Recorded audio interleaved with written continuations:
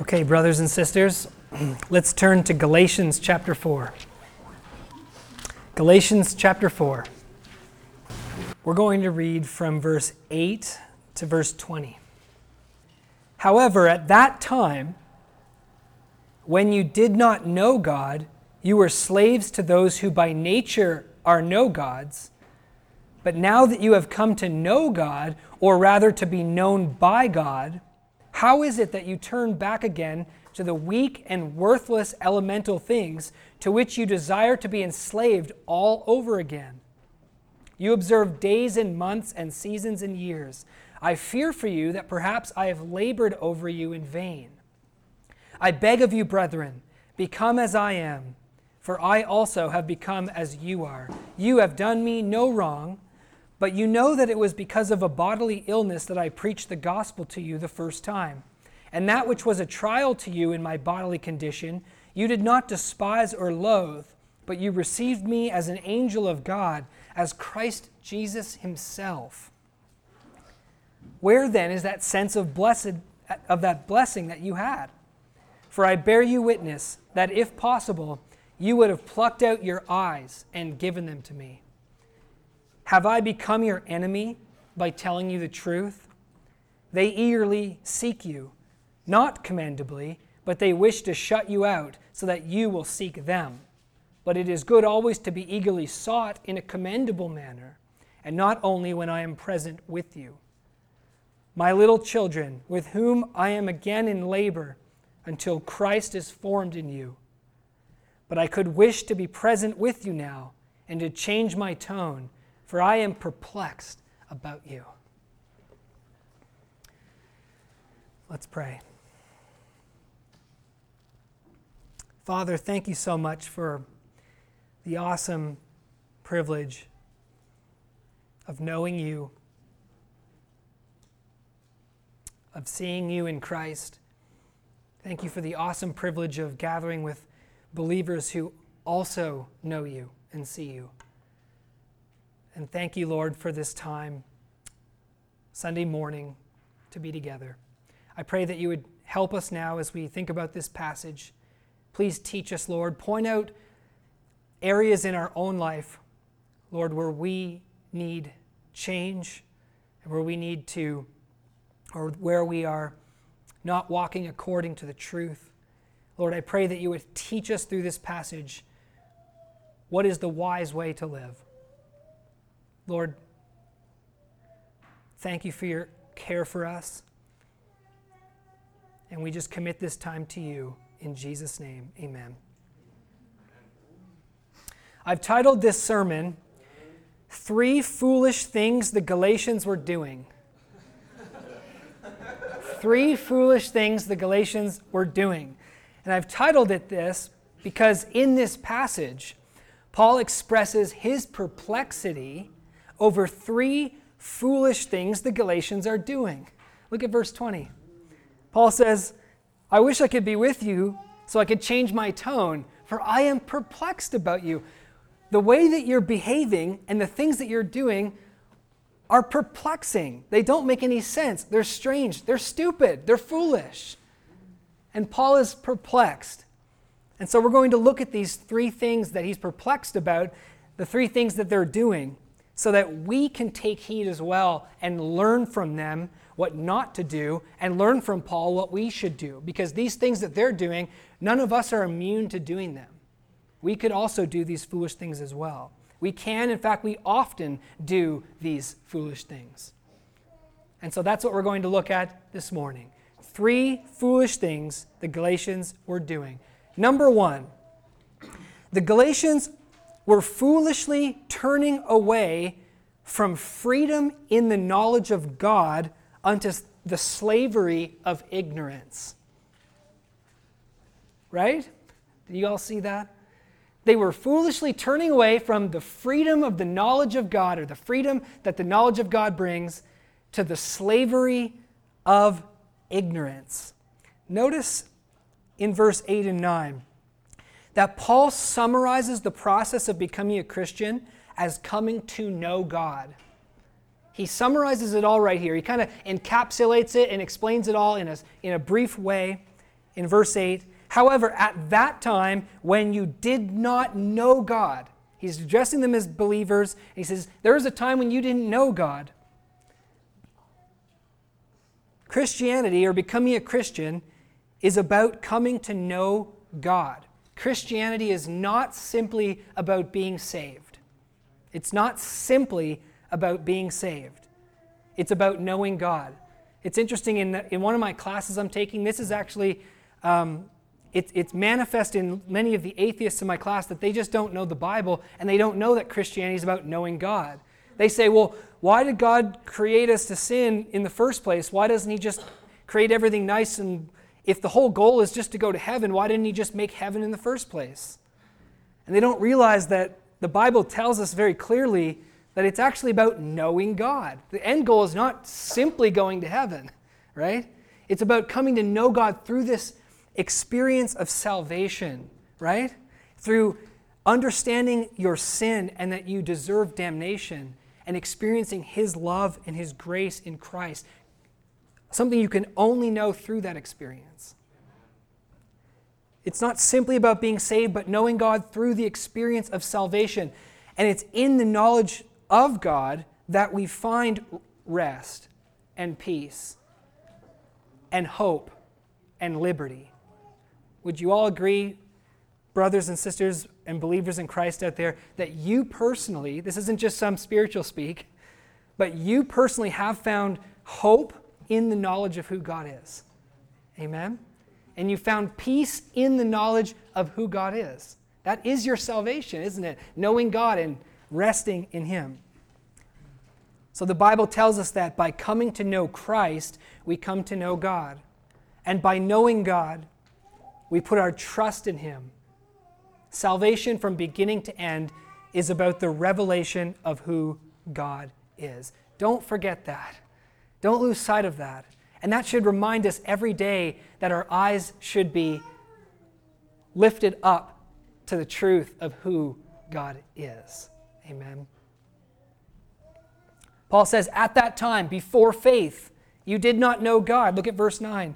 But now that you have come to know God, you are believers now. Now that you have come to know God. Paul adds to this, or rather, you've come to be known by God. Or rather, to be known by God. Paul is not replacing what he just said. He says, oh, wait, scratch what I just said. It's not about you knowing God. It's about God knowing you. It's not an either-or thing. He's just adding to what he said. Because when we come to know God, we come to know that he knows us. This is one of the most amazing things about the knowledge of God, is that you don't even know God unless you realize that he knows you. See, it's not just about knowing God like, hey, do you know the president? You know? Do you know about the president? You know how many dogs he has at the White House? You know how many kids he has? You know where he went to school? You know all these things? You can know a whole lot about the president, but he doesn't know you, right? You can go on Wikipedia and learn about all sorts of people. They don't know you. So coming to know God is not simply about knowing him from a distance, but he doesn't know you. It's about coming to realize that he knows you. God actually knows you. Think about that for a moment. You. Me. Wow. Why would God even be interested in me? We could see why we should be interested in him, but he in us? And yet this is what the gospel tells us. God notices you. God notices you. He's not up there ignorant of who you are. He knows your comings and your goings. He knows when you go to work. He knows what your favorite thing to eat and breakfast is. He knows your favorite TV shows. Maybe you don't want him to know that. But he knows you. He cares about you. He chose you. He draws you to himself. You don't know God unless you know that he knows you. And God knows you better than you know yourself. God knows all of your sins more than you even know your own sins. God knows the sins that you're going to commit that you don't even know. He knows how bad they are. And yet, seeing it all, he loves you. He sent his son to save you.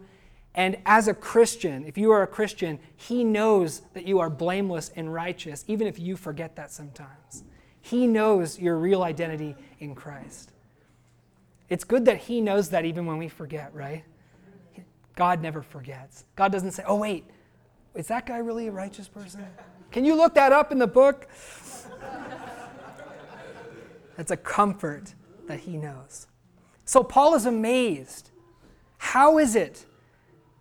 I'm perplexed that you would turn from the gospel of Christ and his grace to follow after these agitators who are telling you to keep the law for your salvation. I'm perplexed why you would turn from this wonderful condition of knowing God, this wonderful knowledge of who he is, this wonderful hope and peace and freedom that you have in the knowledge of who he is, to this slavery again that's based upon ignorance of who God is. Before, Paul says in verse 8 and 9, you were slaves. Look at verse 8. When you didn't know God, you were slaves. Now, he doesn't just say, as we talked about last week, that before Christians were slaves to the stoicheia. Remember we talked about that last week. The elementary principles of religion in this world. The ABCs of good and bad and reward and punishment and blessing and curses. Paul doesn't only say, as he did last week, that before you knew Christ, you were slaves to the elementary principles of the world, which, by the way, even paganism taught. He's talking to pagans. Even paganism can give you a basic foundation of right and wrong, reward and punishment and judgment day. And it enslaves you.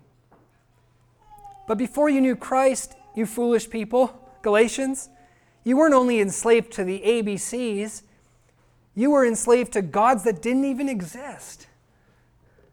The gods that you believed in weren't even the real God. They didn't even exist. They weren't even real. You didn't know the one true God, the God of grace, love, the God who, knowing, gives you freedom. What you thought was real wasn't even God. Why would you want to go back to ignorance? Why would you want to go back to a false God that isn't even real and enslave yourselves? Now that you know the true God of grace, would you turn back to slavery? It's like someone who's lived in slavery, they've been set free, now they're living in freedom, and they want to go back to slavery? That's foolish. In verse 9, Paul calls the elementary principles, or the stoicheia, weak and beggarly. Elementary religion, brothers and sisters, cannot justify anybody.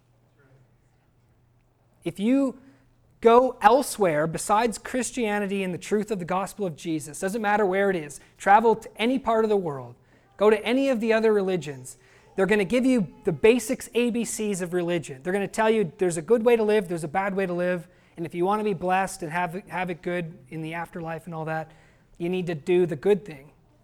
And Paul says this elementary thing, this elementary ABCs and stoicheia religion is weak and beggarly. It cannot get you to eternal life. It cannot justify you. It leaves you destitute and beggarly. It makes you a beggar, and it leaves you in condemnation. And by the way, that's exactly what it's supposed to do. That's exactly what God wants the ABCs to do. Remember how Jesus says in Matthew 5, the Beatitudes, and he starts by saying, "Blessed are the spiritual beggars." That's what he says. Yours is the kingdom of heaven. The spiritual beggars, the people who have failed the ABCs. The ABCs, the simple stuff. Blessed are the ones who know that they've got nothing. They know that they're destitute. For theirs is the kingdom of heaven. Blessed are those who mourn, for they will be comforted. Blessed are those who hunger and thirst. Not blessed are those who have righteousness in and of themselves. But blessed are those who know they don't have it, and they're hungry for it, and they're thirsty for it. They want it. They don't have it. You'll have it. You shall be filled. And as Paul taught, the ABCs of religion, which of course has its best expression in the law, is meant to bring us to that place of destitution. It's meant to make us beggars. It's meant to make you mourn. It's meant to make you hungry, so that you can turn to Christ and be saved. They are weak and beggarly, the ABCs. Romans chapter 8 verse 3 tells us that what the law could not do because it was weak through the flesh, God did for us in sending Christ to die for us, to become sin for us, and to give us that which we could not obtain and achieve in ourselves. You remember what that is? Righteousness. What the law couldn't do, what the stoicheia couldn't do, God did for us in sending Christ. This is what Christianity is all about. You can't do it. God did it for you. Isn't God amazing? Put your hope in Him. He provides you righteousness. That's what you need to get eternal life. And because of Christ, you don't have to remain a beggar. You don't have to remain hungry and thirsty. And you don't have to remain mournful. He will turn your mourning into laughter. You'll be laughing like Sarah laughed at Isaac. And think, isn't it funny that I'm saved? Me. Isn't it funny that me, a sinner, I'm a son of God, inheritor of the blessings promised to Abraham? That's goofy, but that's God. If you're a Christian, brothers and sisters, you're not under that weakened beggarly system anymore. You're in Christ. You're not a beggar, you're a son of God. You can rejoice and be glad. And I think all of us Christians know we aren't hungry anymore, we've been filled. Amen? Why go back then? Now, what do they want to go back to? This is a fascinating thing. What do the Galatians want to go back to? Do they want to go back to paganism? They were pagans. They were ignorant pagans. They didn't even know God. They followed after gods that didn't even exist. And now they're going back. Paul's saying, you want to go back to slavery and ignorance and condemnation? Well, what do they want to go back to? Do they think they're going back to paganism? Do they say, you know what, I like paganism better than Christianity? No. The amazing thing here is that the Galatians are foolishly turning away from the freedom of the knowledge of God back to the slavery of Jewish law, because they're following the agitators who came to them and said, hey, we're Christians too, but in order to be right with God and in order to be saved, we need to keep the law of Moses. No, they don't think they're going back to paganism, and they don't think they're going back to ignorance, and they don't think they're going back to slavery. They think they're actually making progress here. I do believe in the one true God now. I do believe that there's only one God. I do believe He's the Father of our Lord and Savior Jesus Christ. I do believe that He sent Christ to save us for our sins. I simply believe also that we have to keep the law in order to be saved. And Paul says, and they say, isn't that different? Aren't the agitators here, aren't these Christians from Jerusalem telling us something different than paganism? And Paul says, no, this is the amazing thing. Isn't that radical? Paul says to follow the agitators into the law of Moses is no different than when you were a pagan worshiping gods that did not even exist. That's amazing.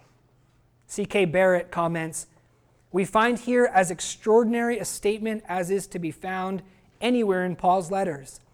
Here in Galatians, he virtually equates Judaism with heathenism.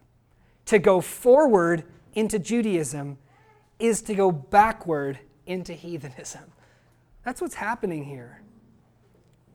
Do you see that Paul's saying that? You guys are going back to your pagan, ignorant slavery by following these pseudo-Christians into the law of Moses. This isn't because Judaism does not possess real truth that pagans don't have, okay? Judaism really does possess real truth that paganism doesn't have. But what Paul's saying here is that if you go with these agitators unto justification by the law, it's back to the same old bondage, it's back to the same old condemnation, and it's back to the same old ignorance of God.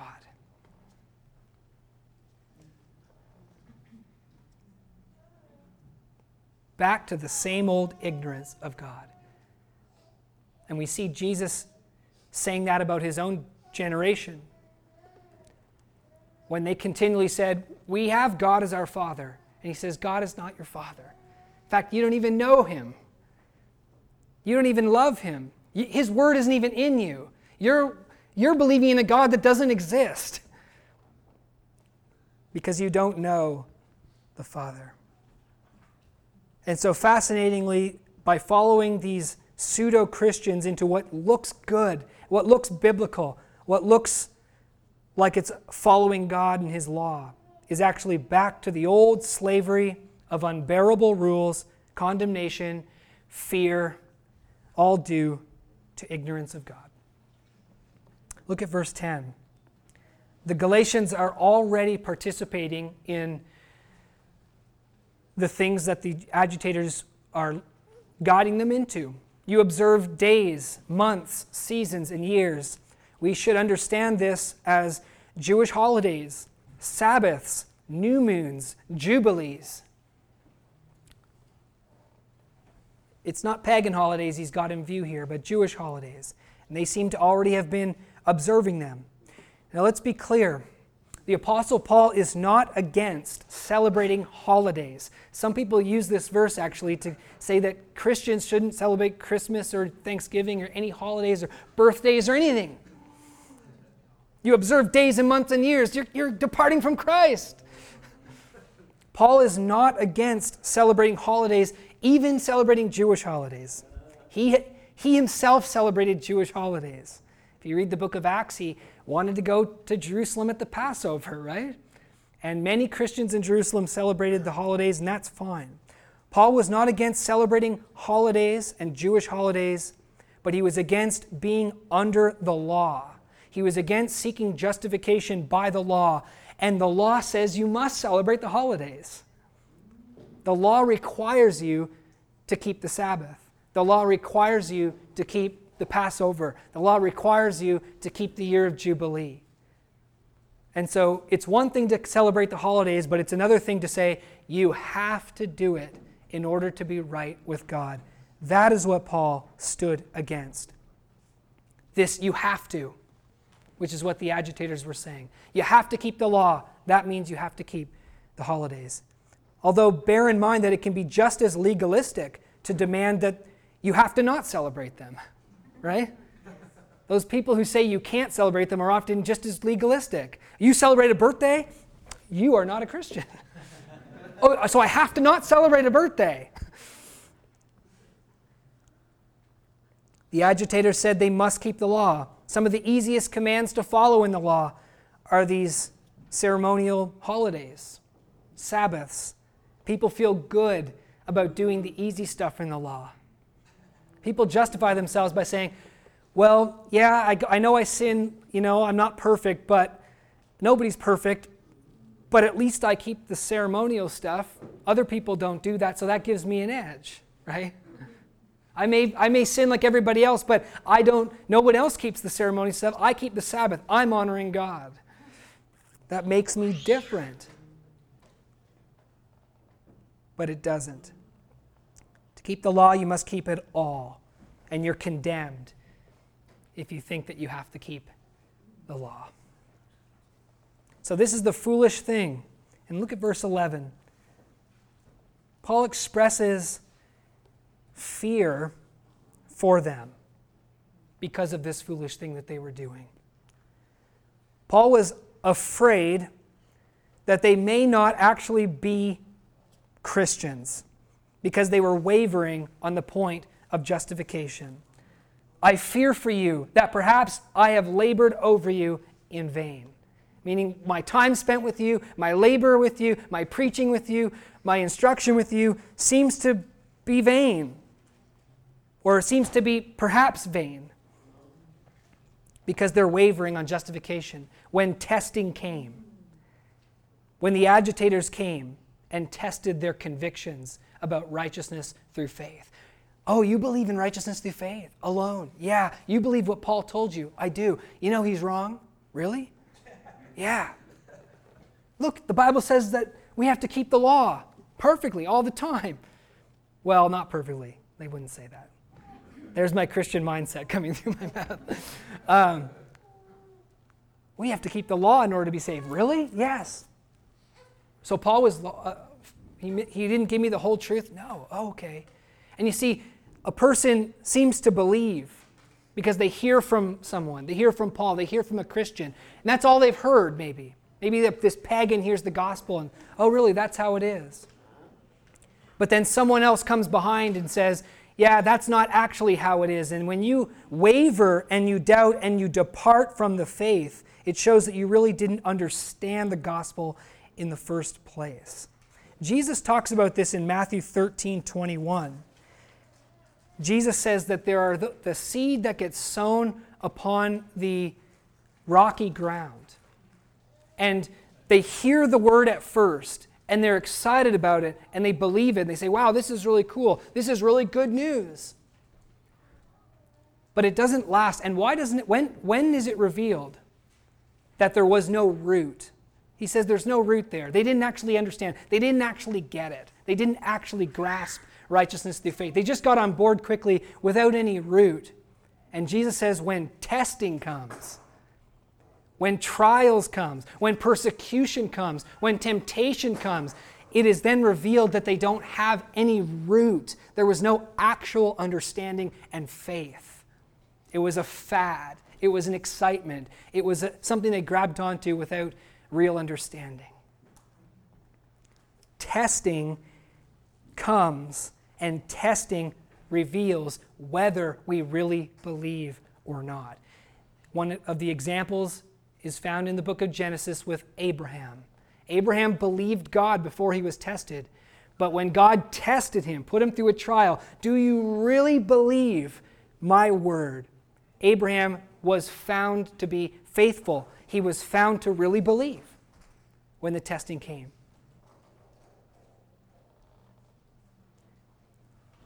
Testing will come to all of us in whatever form. Persecution, temptation, trial, false teachers, it'll come. Testing will reveal whether you really believe. The Galatians hadn't yet failed the test. Paul is not saying, you guys, I did labor in vain. He's just saying, I'm afraid I've labored in vain. It seems like you guys are going along with these agitators. They were in the midst of the test. But Paul hadn't said they weren't Christians, because true Christians can waver. True Christians can get a little confused, but they will ultimately pass the test. And so Paul's writing this letter, and this is going to be the case, the litmus test here. Are you going to follow the truth, or are you going to follow these agitators? And brothers and sisters, when someone stands strong on justification through faith alone in the midst of testing, and they do not depart, whether it be through persecution or false teachers, then they have revealed that they really do have faith. Look at 1 Thessalonians with me. 1 Thessalonians chapter 1.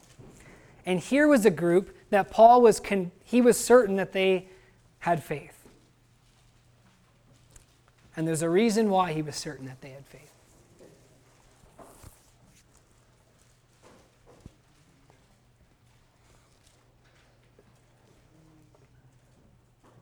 First Thessalonians 1, 3-7.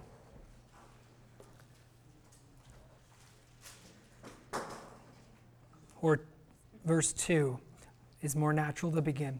We give thanks to God always for all of you, making mention of you in our prayers, constantly bearing in mind your work of faith, your labor of love, and steadfastness of hope in our Lord Jesus Christ, in the presence of our God and Father. Knowing, brethren, beloved by God, his choice of you. So he says here in verse 4, I'm totally confident and know that you are one of the elect. For our gospel did not come to you in word only, but also in power and in the Holy Spirit and with full conviction, just as you know what kind of men we proved to be among you for your sakes. You also became imitators of us and of the Lord, having received the word in much tribulation with the joy of the Holy Spirit. So why is Paul so confident of these men? Because they were tested. Because they received the word of God in the midst of much tribulation. They received the word of God when The world was against them believing, and they stood fast and they believed, showing that they really did understand. They had steadfastness of hope. And Paul said, we give thanks for you, knowing your election. So I think what we can take from this incident in Galatians where Paul says, I'm afraid lest I've labored in vain, is that when a person believes the gospel, first of all, so long as a person is believing the gospel, so long as a person is saying they believe, we have every reason to believe that they believe. We have every reason to treat them as a Christian. If they believe and they're saying they believe, we have every reason to treat them as a Christian. But testing will come sooner or later, and it will reveal whether they really do understand or whether they don't. The exhortation for us here, don't do the foolish thing that the Galatians were doing. If you have learned the knowledge of God through Jesus, if you have heard that, if you've been exposed to the gospel of Jesus Christ, and the seed has been sown upon you, believe in that. Stand in faith with steadfastness of hope, and do not turn away from the liberty of the knowledge of God back to the slavery of ignorance. If you turn back to the slavery of ignorance, it just shows that you never really understood the true knowledge of God. Here's the second thing the Galatians were doing that was foolish. As we go on in chapter 4 here.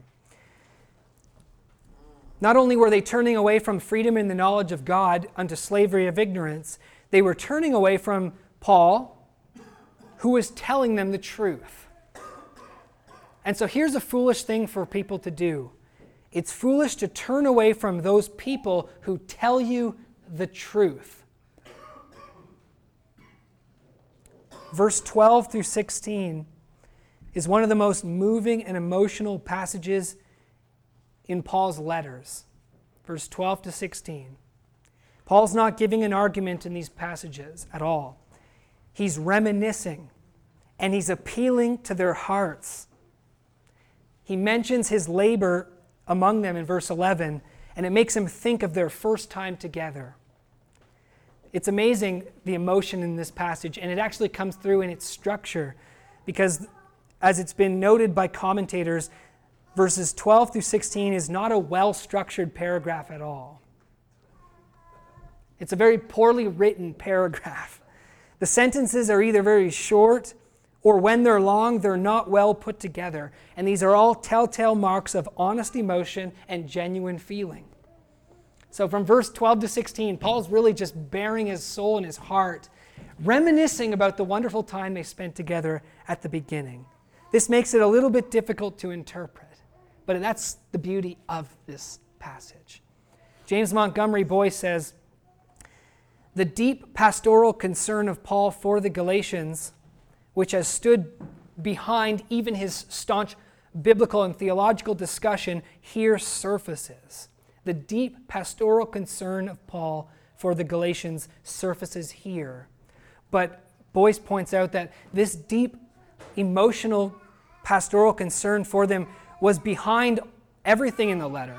It was behind all of his hard statements. It was behind even his theological arguments. It's just now kind of emerging and surfacing in this passage. What we can see here is that theology is pastoral.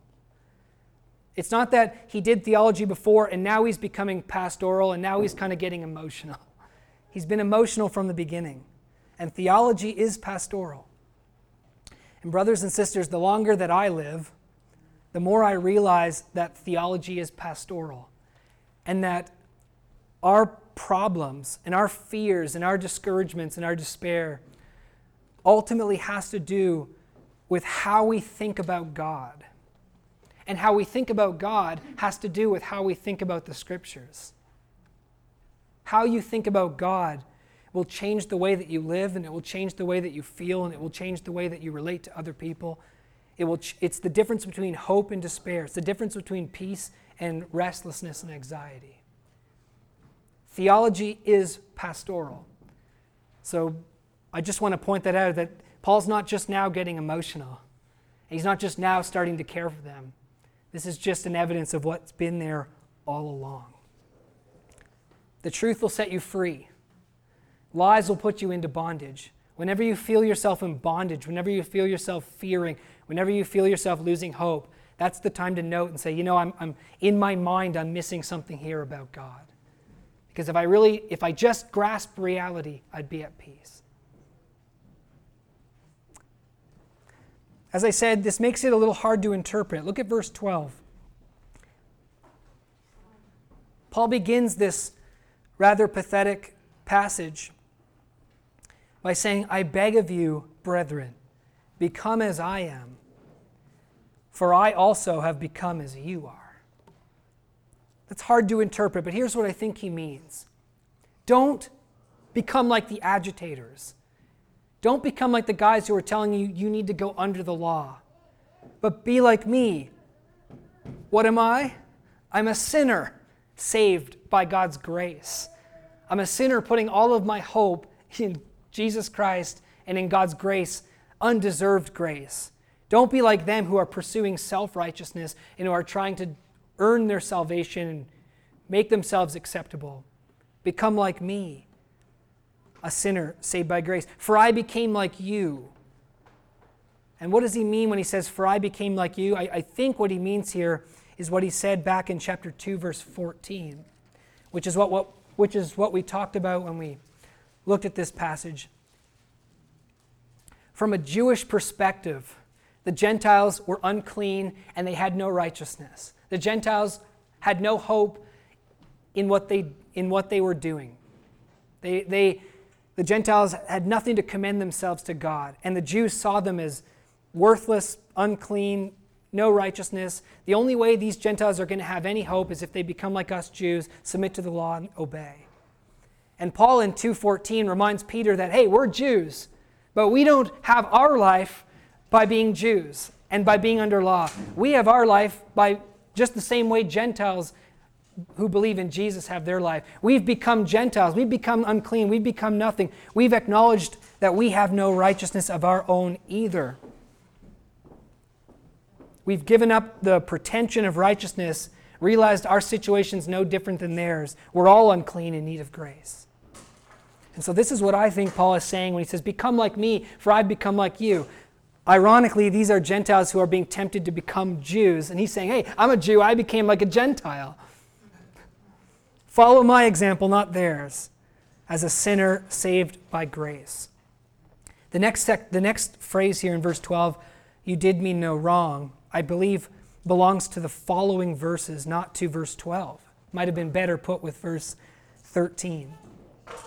In the Greek, it's best translated as, you did me no wrong. He's now referring to this time when he was with them at first. You did me no wrong. What does he mean by that? Well, let's look at verse 13 and 14. When I was with you, you know that it was because of a bodily illness, my translation puts it, that I preached the gospel to you at first.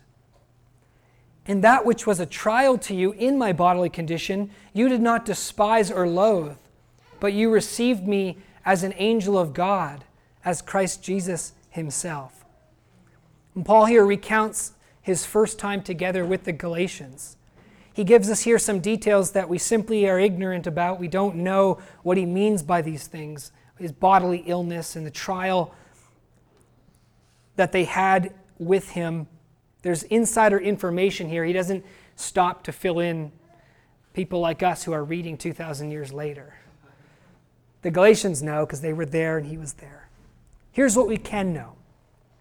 When Paul was first with them, there was something about him that could have made them reject him. When Paul was first with them, there was something about Paul that created a trial that could have made them say, this guy is odd and weird and we don't want him. But they did not do that. But they received him in a heartfelt way. They received him heartily.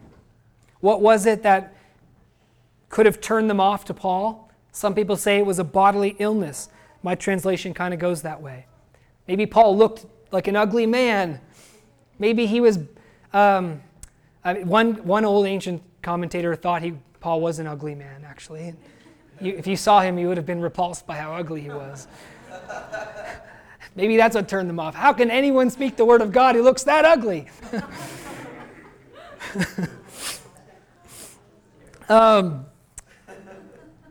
The majority think that it was some bodily illness, like maybe he was partially blind.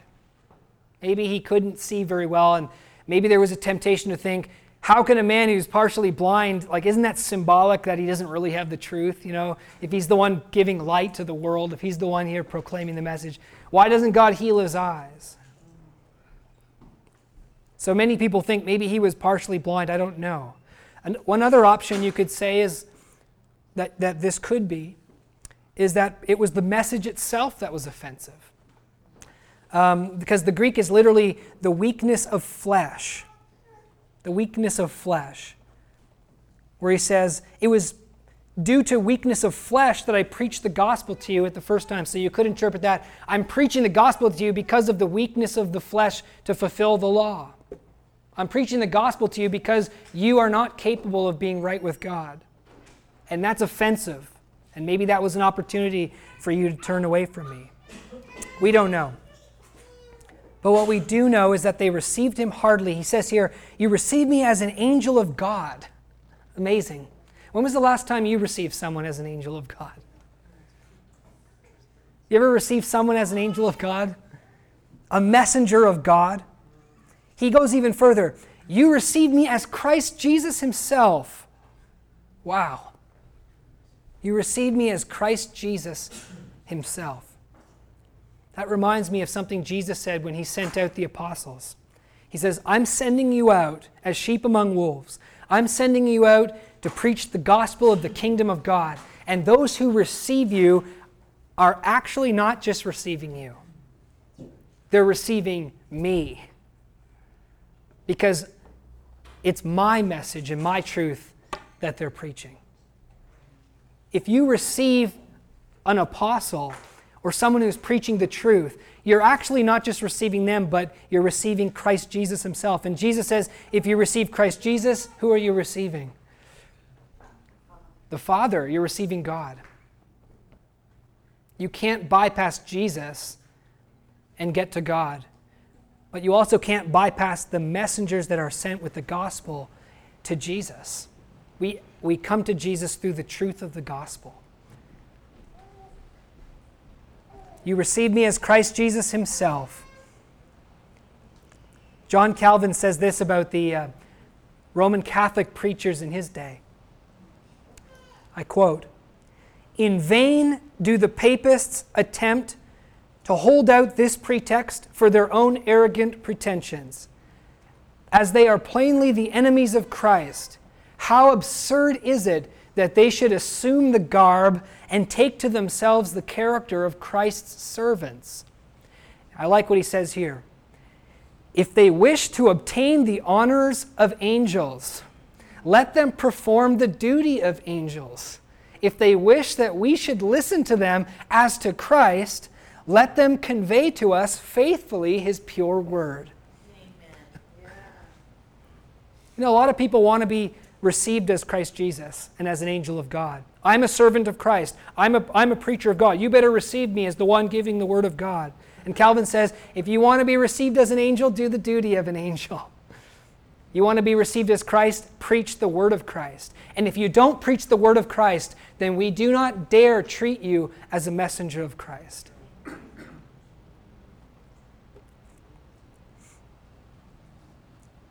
It was a happy time, clearly, when Paul was with the Galatians, and he asked them in verse 15, where is the sense of blessedness that you have? Things have changed. When I was with you, it was blessed time. It was a happy time. It was beautiful. You loved me. You received me. I gave you the word. You received me as Christ Jesus. That was a blessed time, wasn't it? What happened to that blessedness? Such blessedness, brothers and sisters, such affection is a result of the gospel. That blessedness was there because of the truth. because of Christ, because of what Paul was sharing with them and what they were believing. It created blessed times.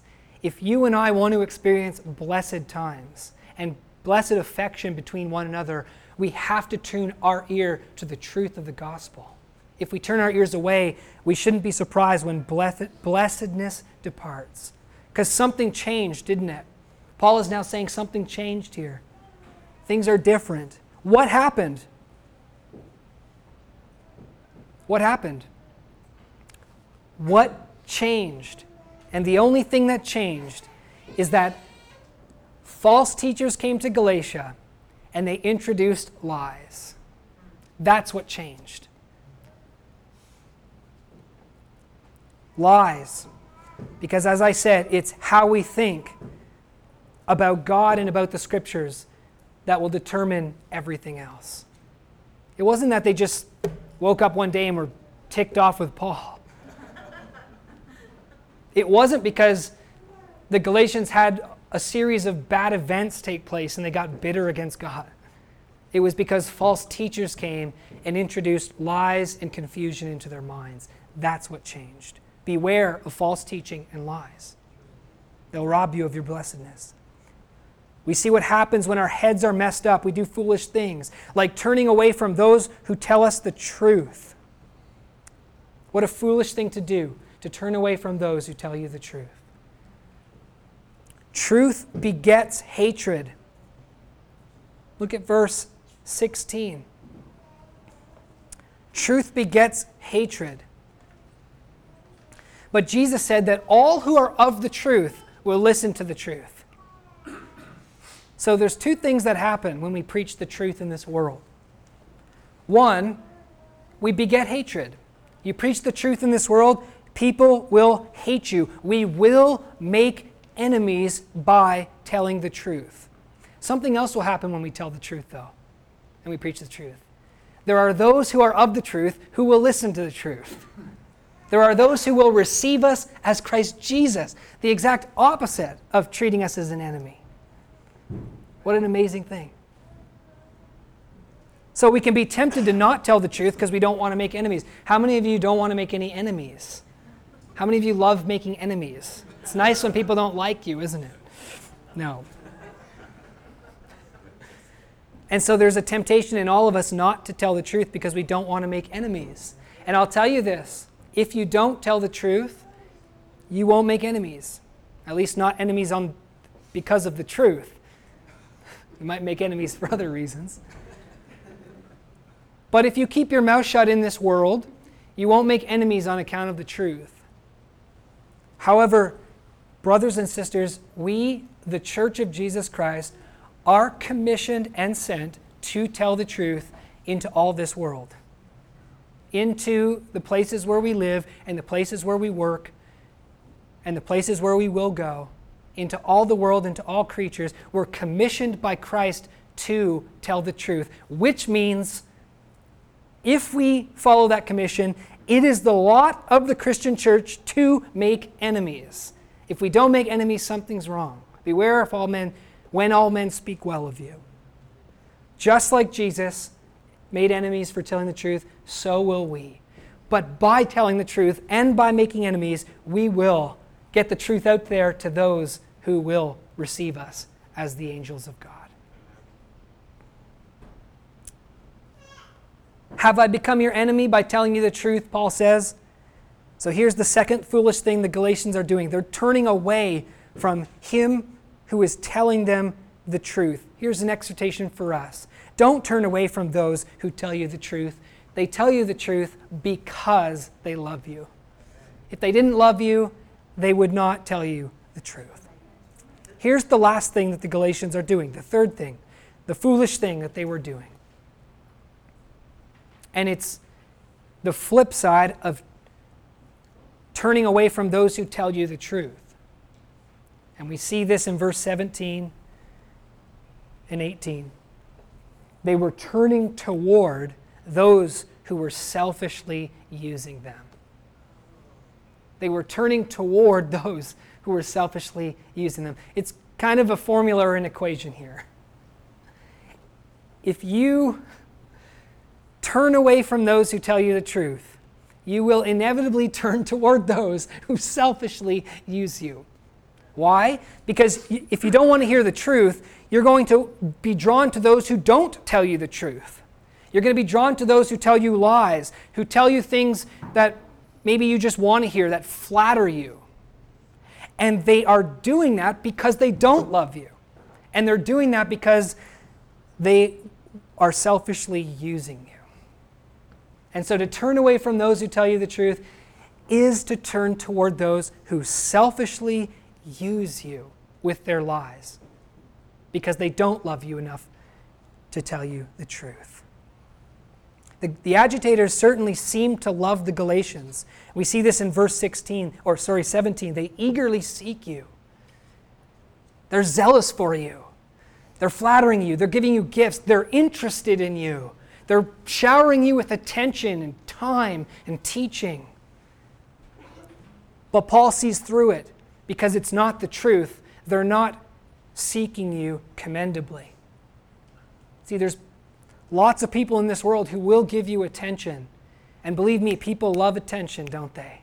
They love attention. They love people giving them their time. They love gifts. They love flattery. They love people liking them.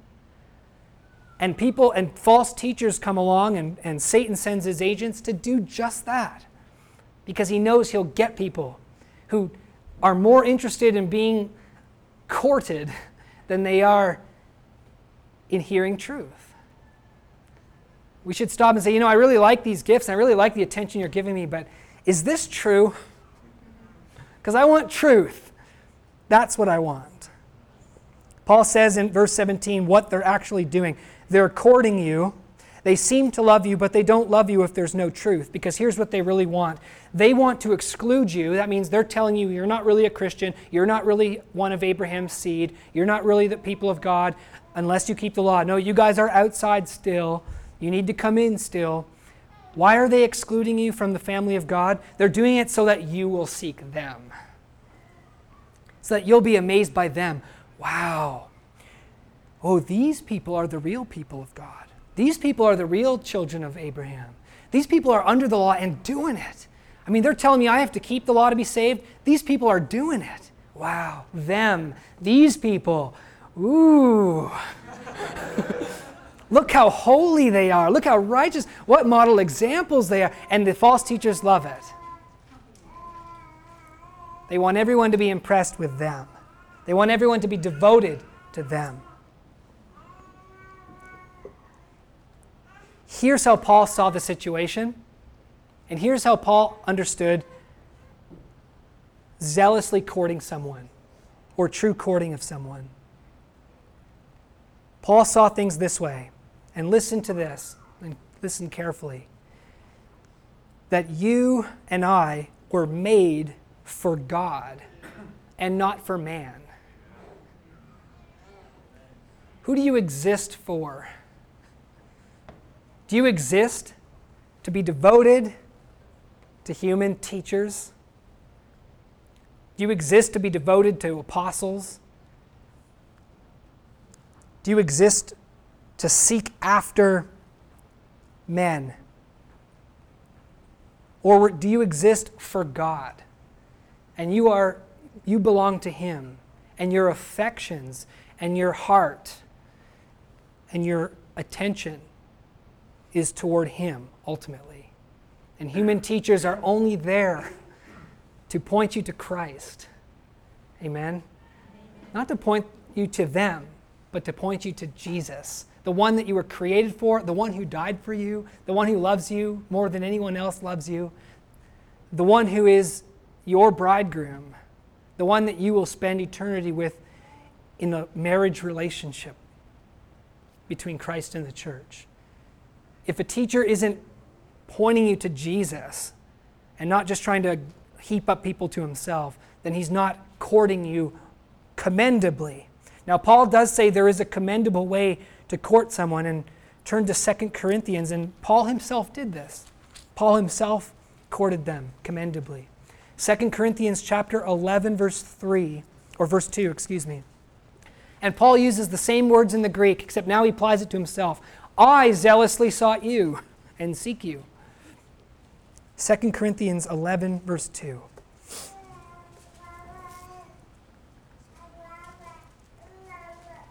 In the Greek, it's the same words he used in Galatians 4, verse 17.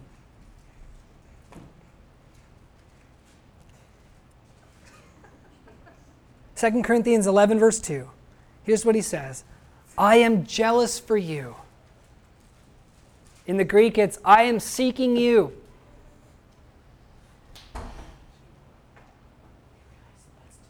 I'm giving attention to you. Thank you, Jordan.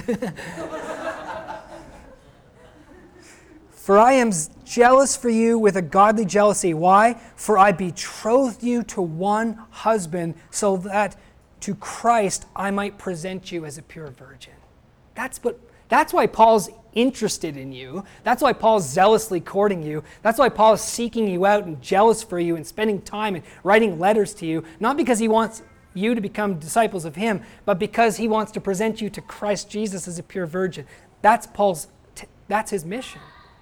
That's the opposite of what the agitators were doing. They're jealous for you so that you'll become jealous for them. Here's the exhortation. Don't follow those who won't tell you the truth and who won't point you to Christ and whose mission isn't to make it about to present you to Christ as a pure virgin, because they're simply selfishly using you.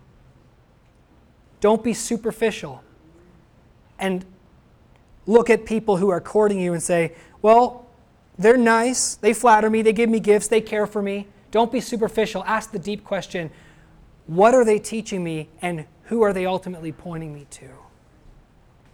Is it Christ? That's the test. That's what matters.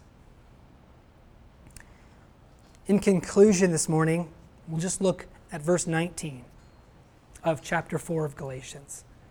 My children, with whom I am again in labor until Christ is formed in you. I want you to notice Paul doesn't say this. He doesn't say until Christ be formed again in you. It's not that he says Christ was formed in you and you've lost it.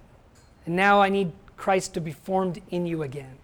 He says, I labor again until Christ be formed in you. And he refers once again to his labor. He pointed out his labor in verse 11. I fear for you that I have perhaps labored over you in vain. And now he says, I got to labor again because you're obviously not getting it. You're wavering on this issue of justification. You're wavering on this issue of Christ and the gospel of grace. I got to labor again because it may be that Christ is not formed in you. So here I labor again so that Christ may be formed in you. Becoming a Christian by faith in the truth is, according to this verse, having Christ formed in you. Becoming a Christian is about having Christ formed in you. This is what real ministry is all about. This is where it ultimately counts. It's what we don't see with our physical eyes. It's not the visible, but the invisible thing that counts. The thing that really happens when the gospel is believed, but is not seen. Are you a new creation in Christ? Have you been delivered from the old age and from the old man of condemnation? Has Christ been formed in you? That's what ultimately matters. And what does it mean that Christ will be formed in you and that we become a new creation in Christ? Paul talked about this in Galatians chapter 2, verse 19 and 20, where he said, For I, through the law, died to the law so that I might live to God. I have been crucified with Christ, and it is no longer I who live, but Christ lives in me. This is something we don't see with our physical eyes, but this is what happens when you become a Christian. And if this hasn't happened, then you haven't believed. Has Christ been formed in you? He's talking here about dying with Christ and being alive together with Christ. Union with Christ by faith in his death and in his resurrection. where he took your place and died, and by faith you died with him. He rose from the dead. Through faith in Jesus Christ, you are now risen. And the Bible says if you're a Christian, you're conformed to his image. You are a son just like he is a son. Your sonship, of course, doesn't consist in you being righteous in and of yourself, but your sonship is because you're in Christ the Son. Everything is borrowed from him. You've been made conformable to his image. He has been formed in you. So when Christ looks at you now as a believer, Christ doesn't see your old sinful self anymore. God sees Christ.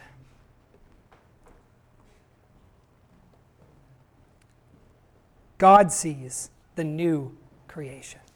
That's what the ministry of the gospel is all about. Is it about you anymore? Is it about you still, or is it about Christ? It's no longer I, but him. And I want you to notice in closing here in verse 19, notice how Paul doesn't even finish his thought. I don't know if that comes out in your Bible's translations, but it should. Paul doesn't even finish his thought because he's so overcome with emotion right here. My children, with whom I am again in labor until Christ is formed in you. And it's like he kind of is just, his breath is taken away there. He pauses, he stops, and he is overcome with emotion because this is what it's all about. Brothers and sisters, God loves you so much. Do you know that about him? He knows you. He notices you. He cares about you. He knows all of your sins. He knows the sins you're going to commit tomorrow and the next day until you die. He knows you. He chose you. He loves you. And he sent Christ to save you.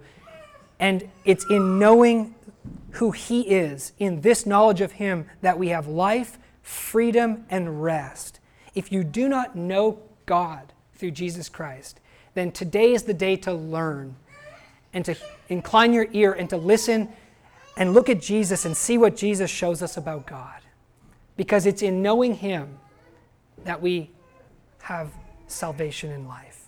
And if you do know him, if you are believing in him, here's something that we all need to hear. Don't do the foolish things the Galatians were doing, but instead let us do the wise things. Let us stand fast in the freedom of the knowledge of God.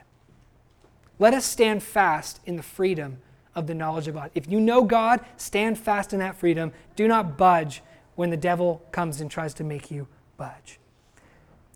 Let us give heed to the truth and to those who preach the truth. And let's always be questioning, is that the truth? Let's be concerned first and foremost with the truth.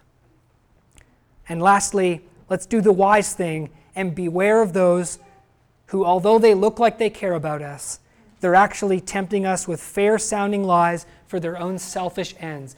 Be on guard and don't be foolish and follow after people like that. You were made for God alone, and in the knowledge of God is life.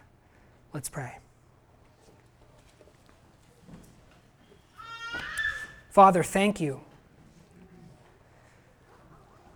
for the warnings. Thank you for the Apostle Paul and in his pastoral concern for the Galatians. And thank you that we have this letter to read and to learn from. Help us to learn from it, Lord. Teach us your ways. Teach us your truth. Point out in our lives where we may be listening to error and where we may be fascinated by fair-sounding lies. Help us to be lovers of truth more than anything else. And Lord, most of all, we thank you for the knowledge of who you are in Jesus. And we thank you most of all, Lord, that you know us and that you have revealed your care for us. Help us to set our mind on that every day and to be glad and thankful and to draw from you our joy and our peace and our rest, knowing that you love us, you care for us, you're in control, and that you sent your Son to die for us. None of our sins, Lord, are too great for the blood of Christ. Thank you for who you are. We praise you, Lord, and I praise you, Lord, today. In Jesus' name, amen.